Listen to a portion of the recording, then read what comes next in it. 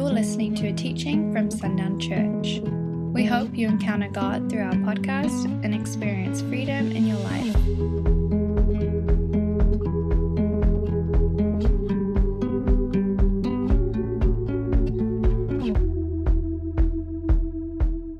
Luke chapter 4. I'm going to begin reading in just a minute in verse 20, but there are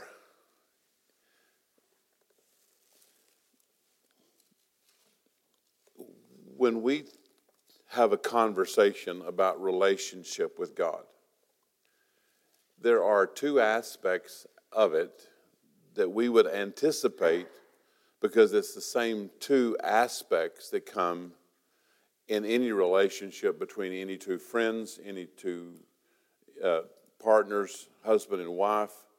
It's the same two things.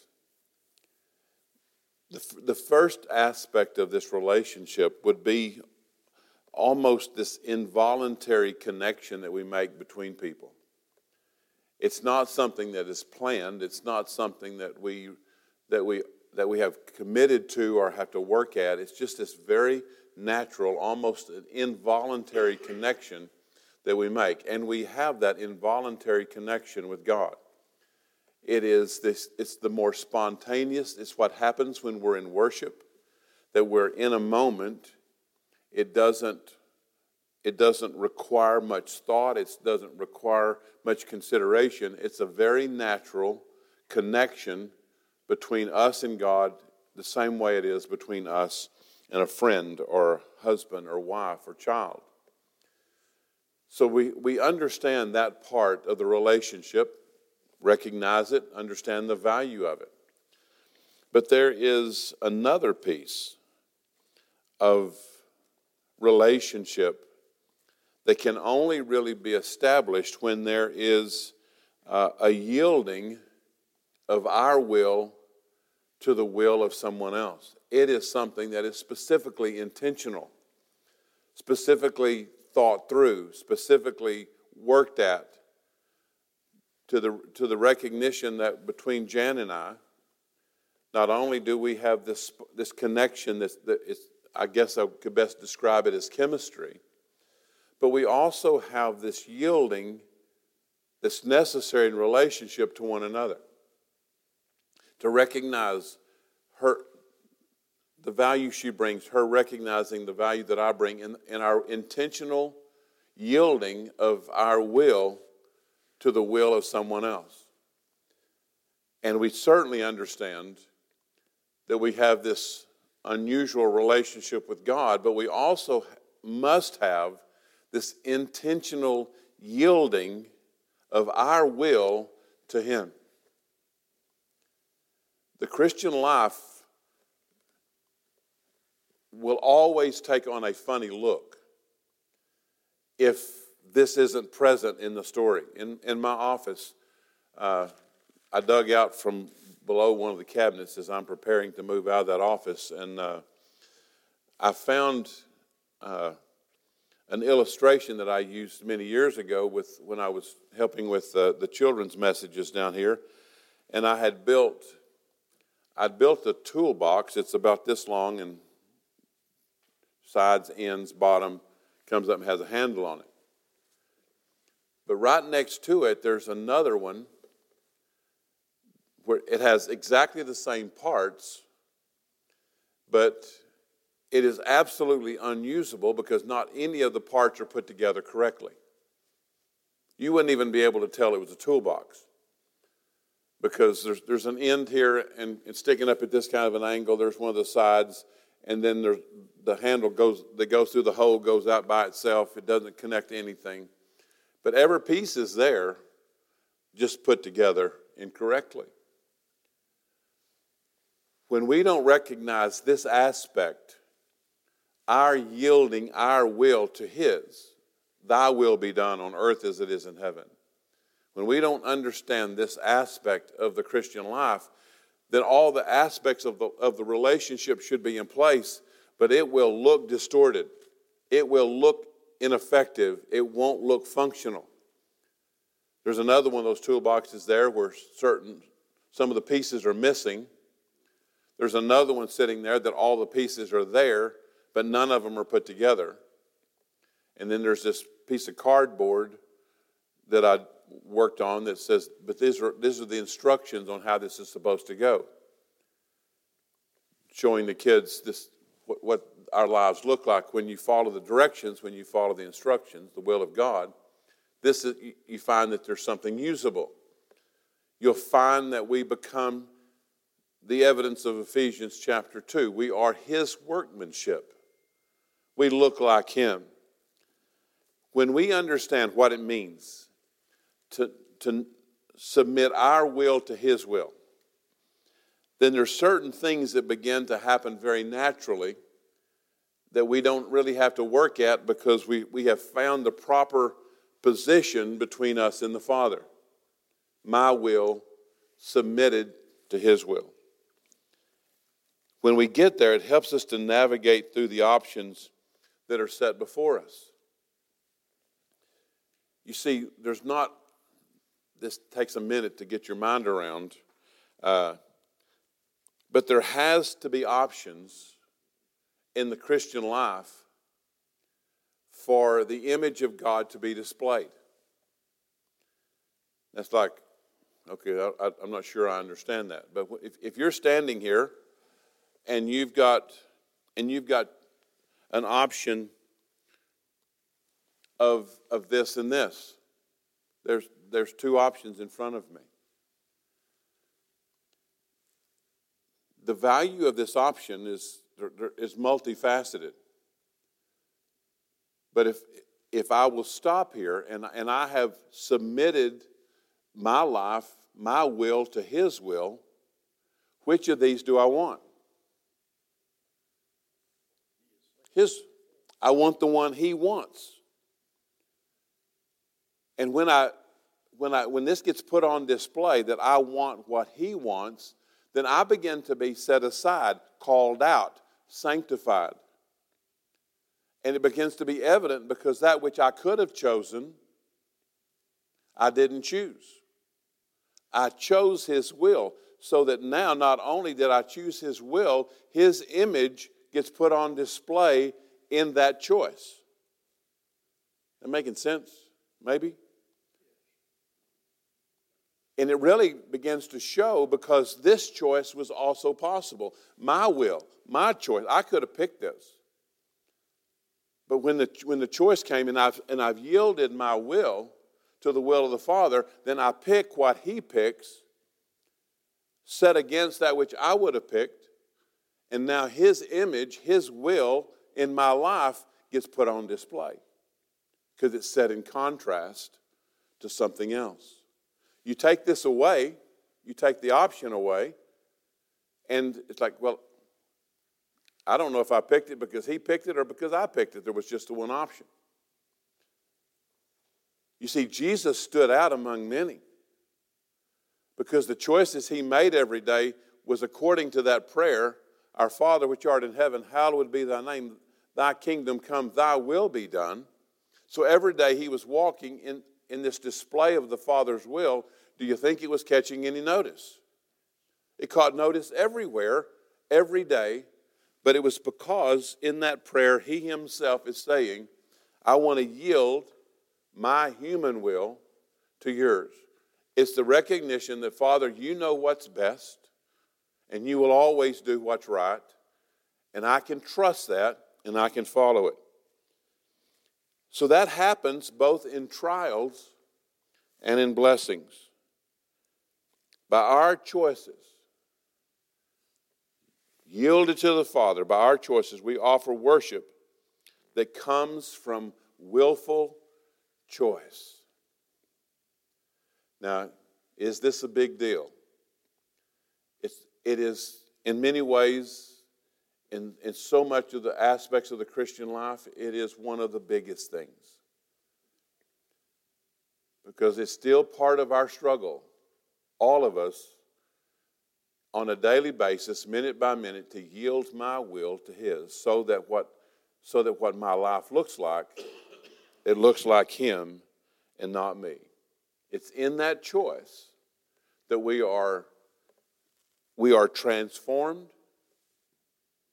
or we are stuck.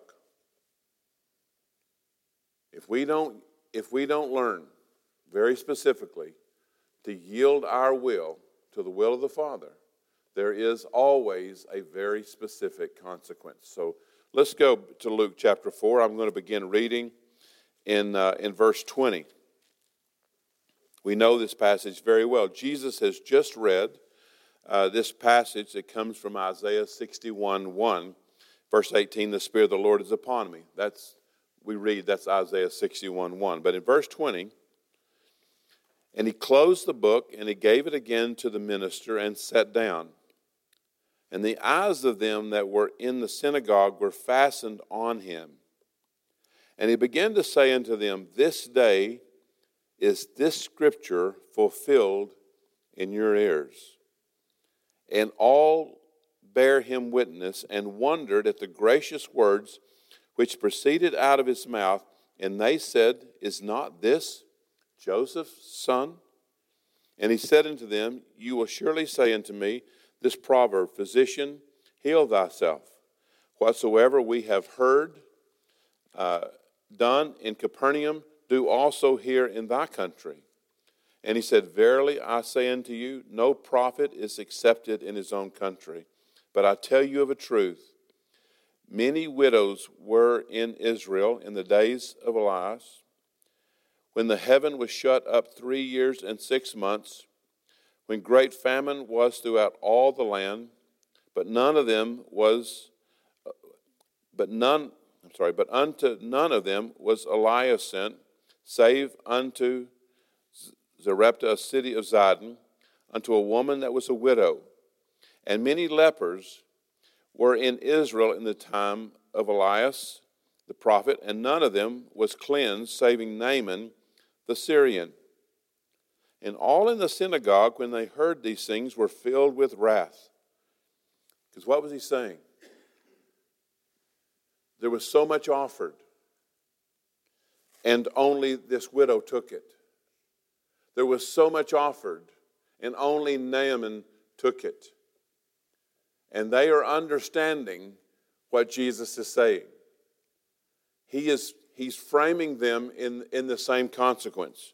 And all in the synagogue that heard these things were filled with wrath, and rose up and thrust him out of the city, and led him into the brow of the hill whereon their city was built, that they might cast him down headlong. But he, passing through the midst of them, went his way. What happened between verse 22 when they're saying, what gracious words, what amazing words this man is sharing. And they end that by saying, is not this Joseph's son? That's verse 22. Now, when we get to verse 28, they are filled with wrath. I mean, something happened between 22 and 28 that must have been terribly powerful for them to go from these people who were sitting fascinated and amazed by what Jesus was telling them. And you can even feel this tenderness or this anticipation of these people as they were listening to Jesus as he's reading from Isaiah chapter 61. And we're touched because he's saying, I have come. The Messiah will come and he will set captives free. He will open prison doors. And they're saying, what gracious words, he's saying. And Jesus says, and today these words are fulfilled in your ears. And they're fascinated by it in verse 22. By verse 28, they're so angry at him that they take him to the edge of this hill and they want to kill him. And he turns and he walks through them and he leaves. So what happened? What is found in this question is not this Joseph's son. When we understand that what happened in that moment, what gracious words is not this Joseph's son? We will understand why we have such a hard time yielding our will to his will. It's found in that question. And so when we unpack this a little bit, if we're searching for it, we will actually see what happened in that question, is not this Joseph's son? Before we unpack it, I want us to go to the book of Mark, chapter 6, because the same story in similar ways is recorded there. I want to read it from Mark chapter 6, beginning with verse 1. And he went out from thence and came into his own country, and his disciples followed him. And when the Sabbath day was come, he began to teach in the synagogue, and many hearing him were astonished, saying, From whence has this man these things? And what wisdom is this which is given unto him, that even such mighty works are wrought by his hands? Because you can tell that there had already been great miracles done in Capernaum and other places, because that's what they requested. We know that those were done there. We would really like for you to come back and do this, the great miracles in your own country. Verse 3, is not this the carpenter, the son of Mary, the brother of James and Joseph and Judah and Simon?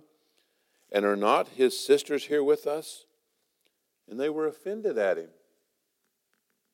You see the same transition? They were amazed by his wisdom. Where does it come from? And then they said, Isn't this Mary's son? Isn't this the carpenter that we have seen growing up? But Jesus said unto them, A prophet is not without honor, but in his own country and among his own kin and in his own house. And he could there do no mighty work, save that he laid his hands upon a few sick folk and healed them. And he marveled because of their unbelief. And he went round about the villages teaching.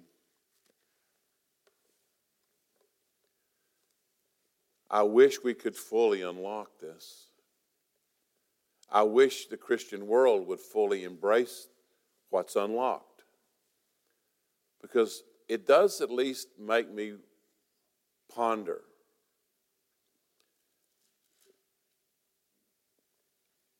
Why don't we see him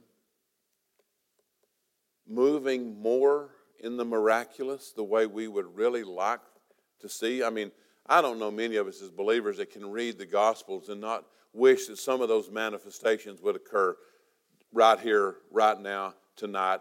I don't know how to get away from that. There's something sown very deeply in me that I would love to see. So that's those in similar manifestations right now. Maybe that's incorrect of me to think about that, but it's still very real to me. I'd love to see it. But wonder what? I wonder what's in this.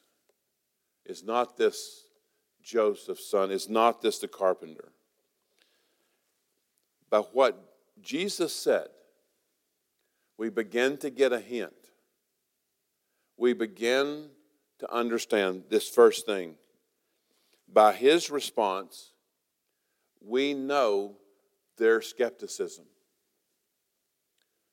By what he's saying, he's beginning to reveal what actually got told us in Mark chapter 6, that the things he would have loved to do, the great miracles that he had come prepared to do, that he would have easily done, they could not be done because of their unbelief. They couldn't be done because these people were skeptical. Now, I don't ask you to just do this individually, but just on a large scale, how skeptical do you think the Christian world is of God?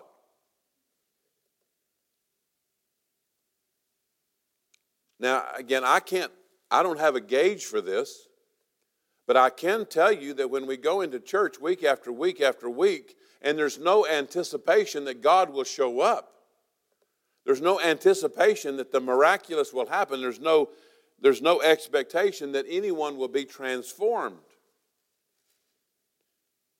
it tells me that there could be at least some percentage of skepticism from the people who've come in because they didn't see anything last week. They haven't seen God move powerfully in so long that they're skeptical that maybe that day's over. Maybe that day doesn't exist anymore. And I can't testify on anyone's behalf about this morning. But this morning was an unusual morning for me. To realize when God said, I need this to be quiet this morning. I need it to be tender. I need to whisper this to them.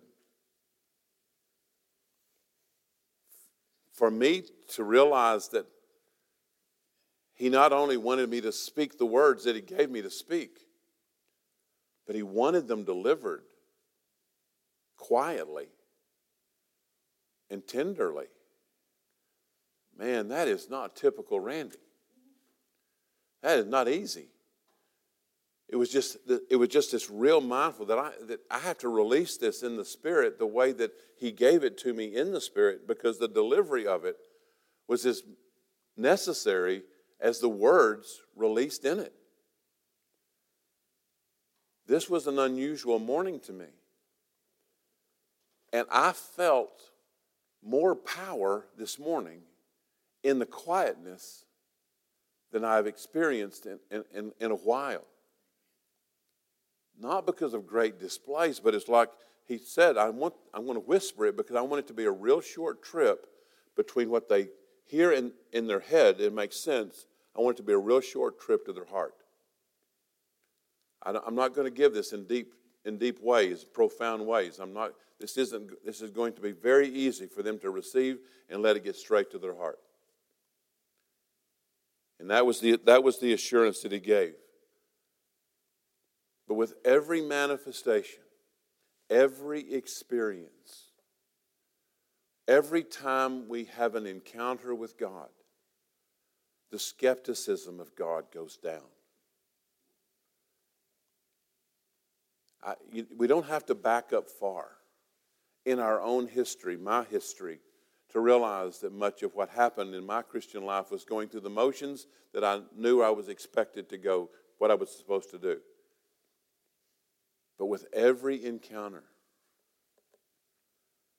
and again, by the very nature of the job that I get to hold, the calling that God has placed on my life, I get to see so many. I get to see 14-year-old boys responding to the Holy Spirit powerfully. I get to watch this woman that's over 70 years old watching these chains of Isaiah 61 fall off of her, watching those doors open, watching her take first steps in freedom that she's never experienced in all of her life.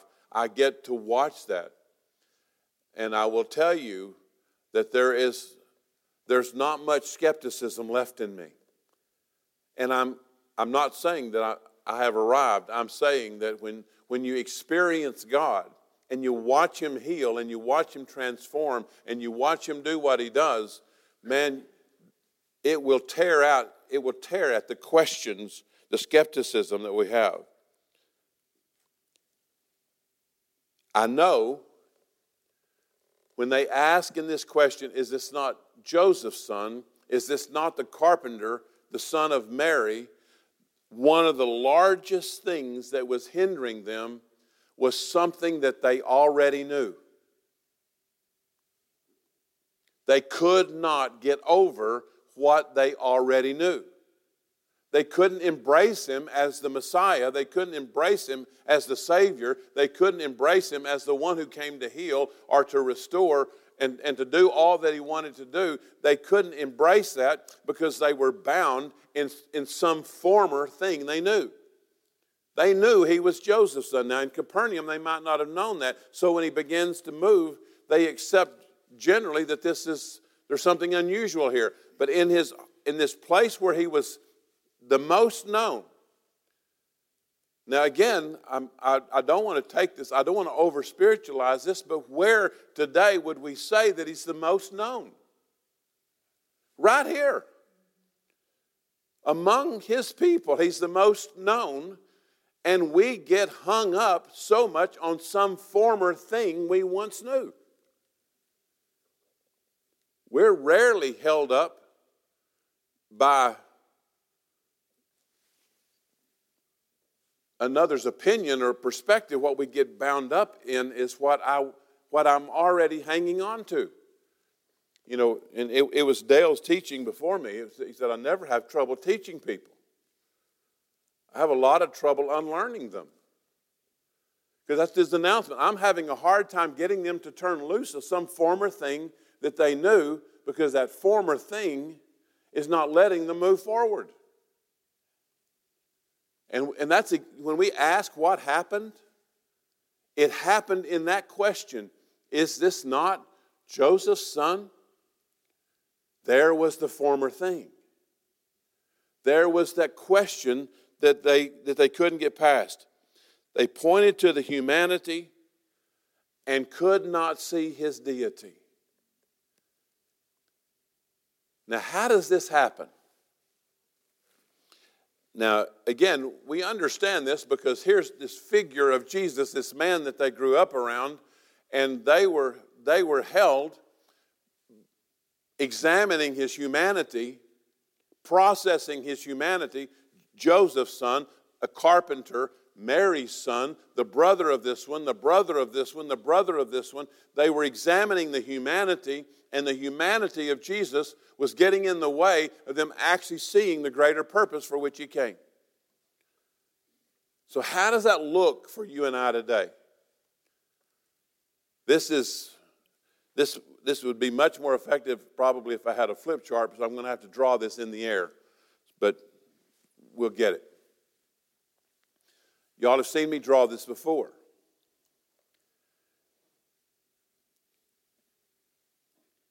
And I'm going to give y'all a wide berth for disagreement here, as I always try to do.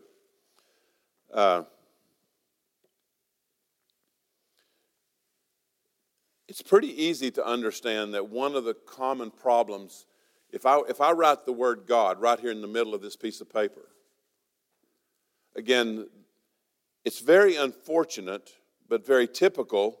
If I draw a line below that word, God, and I write the word man below it, then it's very easy for us to understand that one of the problems in the Christian world is that if I develop a view of God, my understanding of him, beginning with man, and then trying to reason up an understanding of God, the most unfortunate thing I'm going to do is I'm going to assign God human qualities. The worst one, at least for me, is that man down here is variable. I can make him happy, and I can make him angry, and I can disappoint him, or I can please him. If we use man and improve him 100-fold to come up with a view of God, I'm still going to assign God some of those qualities. And one of those qualities that we assign God is that God is also variable. I can disappoint him. I can make him happy. I can frustrate him. Because I ask people all the time, if you're looking into God's face, what do you think he would say to you? Well, most of them say he's got his arms crossed saying, you again? That's what they think how God sees them. As if they could disappoint him, as if they could frustrate him, as if he was reacting to them, and we assign God human qualities.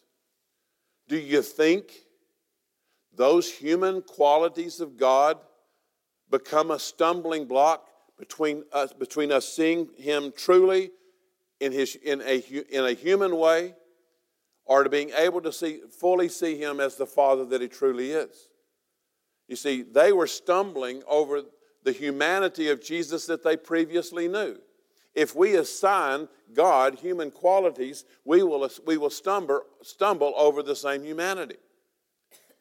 Because what God intended, and we're not confused by this, John 14, 15, 16, as Jesus was going away, he made this very clear. He said, I want you to know. I want you to know me. I want you to know the Father. I want you to understand this. And I'm going to give you the ultimate answer. I'm going to send you the Spirit of truth, and He will reveal all truth to you. So instead of reasoning up from mankind to understand who God is, what was the real design? God says, by the Spirit, I'm going to reveal down to you this understanding of God so that you won't misunderstand Him. You won't be confused by His heart. You'll recognize Him as your Father, not just in a general parental way, but in a very functional, practical way, that He's your Father. And I have people tell me all the time, well, I didn't have a father. I didn't have a good father figure. And I want to tell them, and I do tell them, that works for a little while, but you and I now as mature adults are not stumbling over His humanity anymore. And I don't have to say, well, my father wasn't a real good role model about who God is, because we were never designed to understand Him from the bottom up. It has always been designed for us to understand Him top down. By God revealing Himself to us. And so there's a point where I have to quit pointing to my earthly father as a poor example, because I have the perfect example of the Holy Spirit who's revealing the Father to me now. There's some place where that old thought of, well, it was my father, I have to let go of that. Because all that's saying is I'm still functioning bottom up. Still trying to understand God by looking at some form of man and misunderstanding Him. It's like I've never really been able to connect with God. I never really felt His love because I wasn't loved by my Father. Well, there's somewhere by the Spirit of God in Revelation that He's going to tell us that God so loved you, behold what manner of love it was, and that begins to replace our human evaluation. We look at this and say, how could they? I look at us who, as I said this morning, we do have the 66 books. We do have the full revelation. We do have the Holy Spirit that indwells us. We do have this great preponderance of evidence, and we still examine God in human terms, thinking somehow He's going to respond to us in some human way.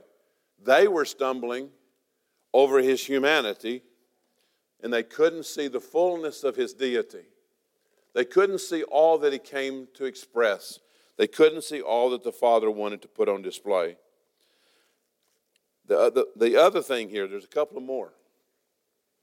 They had to keep things understandable and emotionally acceptable to maintain their beliefs. You see, they already had the beliefs captured. They already had them in the parentheses, so they had to keep things understandable. I shared with y'all last Sunday, I think, that one of the greater difficulties that's happening in the Christian world today is we've lost our spiritual imagination. It's very, very difficult for God to bring fullness and fullness in revelation to us if we don't have an imagination that is formed and originates in our spirit. It's very difficult to have any concept of heaven in any truthful terms if we don't have a spiritually fed imagination. It's hard for us to see ourselves in greater or grander terms than what I'm currently seeing of myself if I have no spiritual imagination. Again, I'm not talking about just going and dreaming strange dreams. I'm talking about actually letting God show us something that we've never seen before. Prophecy is based on our ability and our willingness to see that which God sees, But to me, I can only imagine. And God's saying, I need you to have that. But we have such a determination to keep things understandable. Most of the time when I lose people in Bible studies, and some of y'all have witnessed this, we'll start with 40 or 50 in the Bible study when I start teaching it in Lubbock, and we'll end up with 30 or 25. And it's generally because something I say cuts across something that they know. And it cuts across, and they're not willing to even examine what was said because it cut across something that they formerly knew. It's amazing to watch this happen. I've been in so many of these conversations. It's interesting to watch. But when Dale came, he cut across so many things. I mean, some of them were like, whoa, I was very grateful that when Dale came as interim, he went upstairs and he was in the classroom where I taught Sunday school, and he saw body, soul, and spirit on the wall, on the whiteboard. And he asked me up there, he said, who teaches this? And I said, well, this is the classroom where I teach. I teach body, soul, and spirit. And he said, is it received here? And I said, well, I don't teach it to everybody, but in this class it is. And he said, if they'll believe that, he said, there's no limit where we can go. So I was so grateful that piece of it had already been shown to me by not only by Major Ian Thomas, but by Edwin Wilson, who was a study partner of Dale's, that I'd already been introduced. Some of us had already been introduced a little bit to body, soul, and spirit by these other men. But Dale cut across so many things. And when the Lord began to bring these revelations, it's not easy for somebody to hear something that I say that cuts at a strange angle. Not that it's just abrupt, hidden head to head, but it cuts across at a strange angle. It's like, can that be right? Can that really be right? And we watch in those Bible studies in Lubbock this trickling off. And some say sometimes they'll let me know, sometimes they won't. But I hear it's like, and I'm always amazed at what they're hanging on to. I'm always amazed that you're taking a stand on this, that this is where you lock down. I can see some big things where you lock down, but I would not have ever imagined this. But they're holding on to some former thing because they need so desperately to keep it understandable and to keep it at an emotional level that's acceptable. Let me read that one again before I move on.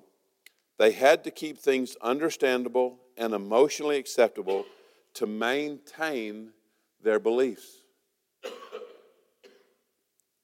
You sitting here, something cutting across your grain, something cutting across something that you formerly heard. When God says, and we finally understand this, the teaching of repentance, He's saying, I'm not telling you that what you were believing was wrong. I want to add something to it. I want to grow you in that truth. Again, I shared this morning. When He said to the Pharisees in Matthew chapter 3, John the Baptist said, repent, change your mind. He didn't go and say all the law that you've been following, everything that you've done in the Old Testament has been wrong. He didn't. There was no denouncing of those things.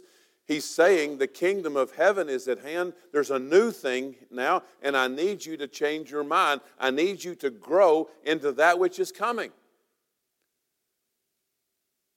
That's repentance, to change our mind. And so often the things that I'm learning only seem like they're cutting. When we finally understand them, we realize that they are in step with what I already knew. He's just taking me beyond what I already knew. But man, when we get determined, like they were here, to hang on to, because they're stating the obvious. This is Joseph's son. They needed to bring it back to something understandable, because when he said to them, today, these scriptures are fulfilled in your ears, you think that cut across some of their perspective of who this carpenter was? So they begin to state the obvious, because they have to keep it understandable. In Jesus' conclusion that we read, what was the real reason? The skepticism was right. The fact that they were hindered by what they already knew. They pointed to his humanity, couldn't accept the miraculous. They had to keep things understandable and emotionally acceptable to maintain their beliefs. And Jesus' conclusion was, I can't do much because of unbelief. Because that's the way it looks. That's the summary of it. It's unbelief. Whether it be caused by the skepticism, caused by the forcing of revelation to yield to some former thing, seeing God in human terms that cause us to be limited in what we anticipate from him. Whatever it happened to be, Jesus' conclusion was, the reason I can't do more is unbelief. Their failure, not his, this is key. It wasn't him. Most of us, when we consider the miraculous, the supernatural, the conclusion is God changed. That's the typical conclusion. Yes, God did it. I don't doubt he did what happened in Matthew, Mark, Luke, and John. I don't doubt what happened in the parting of the Red Sea. I don't doubt any of that stuff. But God has now changed. Because if he didn't change, then I should still anticipate those things. I should still live expectantly of those miraculous things. Most believers have concluded that for some reason, some justifiable reason, God no longer does what God once did. And he says, I'm the same. Yesterday, today, and forever. Back here, they saw the supernatural because it took the supernatural to move these people. We step into the early days of the New Testament, and he moves in the powerful and the supernatural. Why? Because these were a group of people who had been stuck in a former thing, and there was great evidence that was needed to get them to believe in a new thing, to trust in something that was there. Has human nature so changed that God still wouldn't have a great desire to transform and to heal dynamically, so that those who didn't believe, those who hadn't seen, and when we believe God changed and took the supernatural away, what are we going now to tell the world about the grand purpose, the great purpose, the great evidence of a transformed life? You know where we put the responsibility? When we take the miraculous of God away and make him human, where do we put the great evidence, the preponderance of evidence on the proof that he's God? We put it on our ability to behave.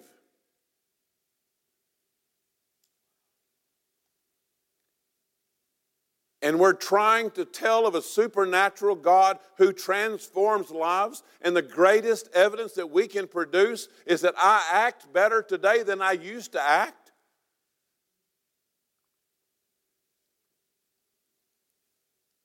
Seems strange, doesn't it?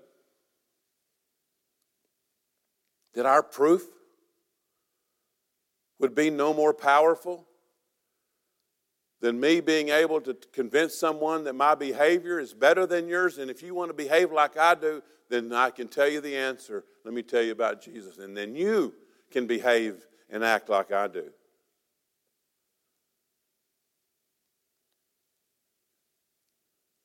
That's the gospel message today. Get saved. Act like me. No, he's still transforming. He's still healing.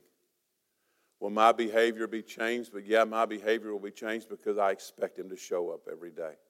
I still expect him to heal. I still expect him to save. I still expect him to touch. I still expect him to love in ways that set people free. Because I get to watch it day after day. It hasn't changed.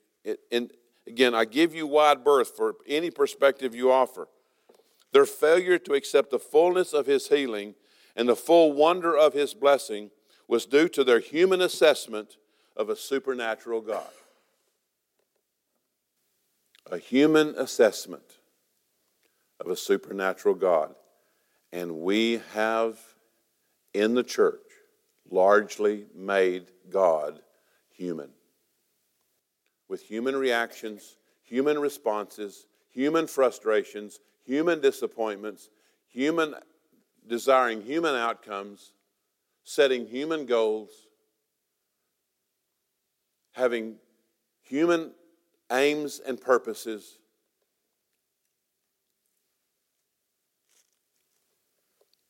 And we've cut off the expectation of the miraculous. He's not human. We'll never understand him in human terms. We could say, well, Jesus was human. He was sinless and completely conformed to the will of his Father because he yielded his will to the Father always in everything. Thanks for listening to this message. For more resources, visit sundownchurch.com.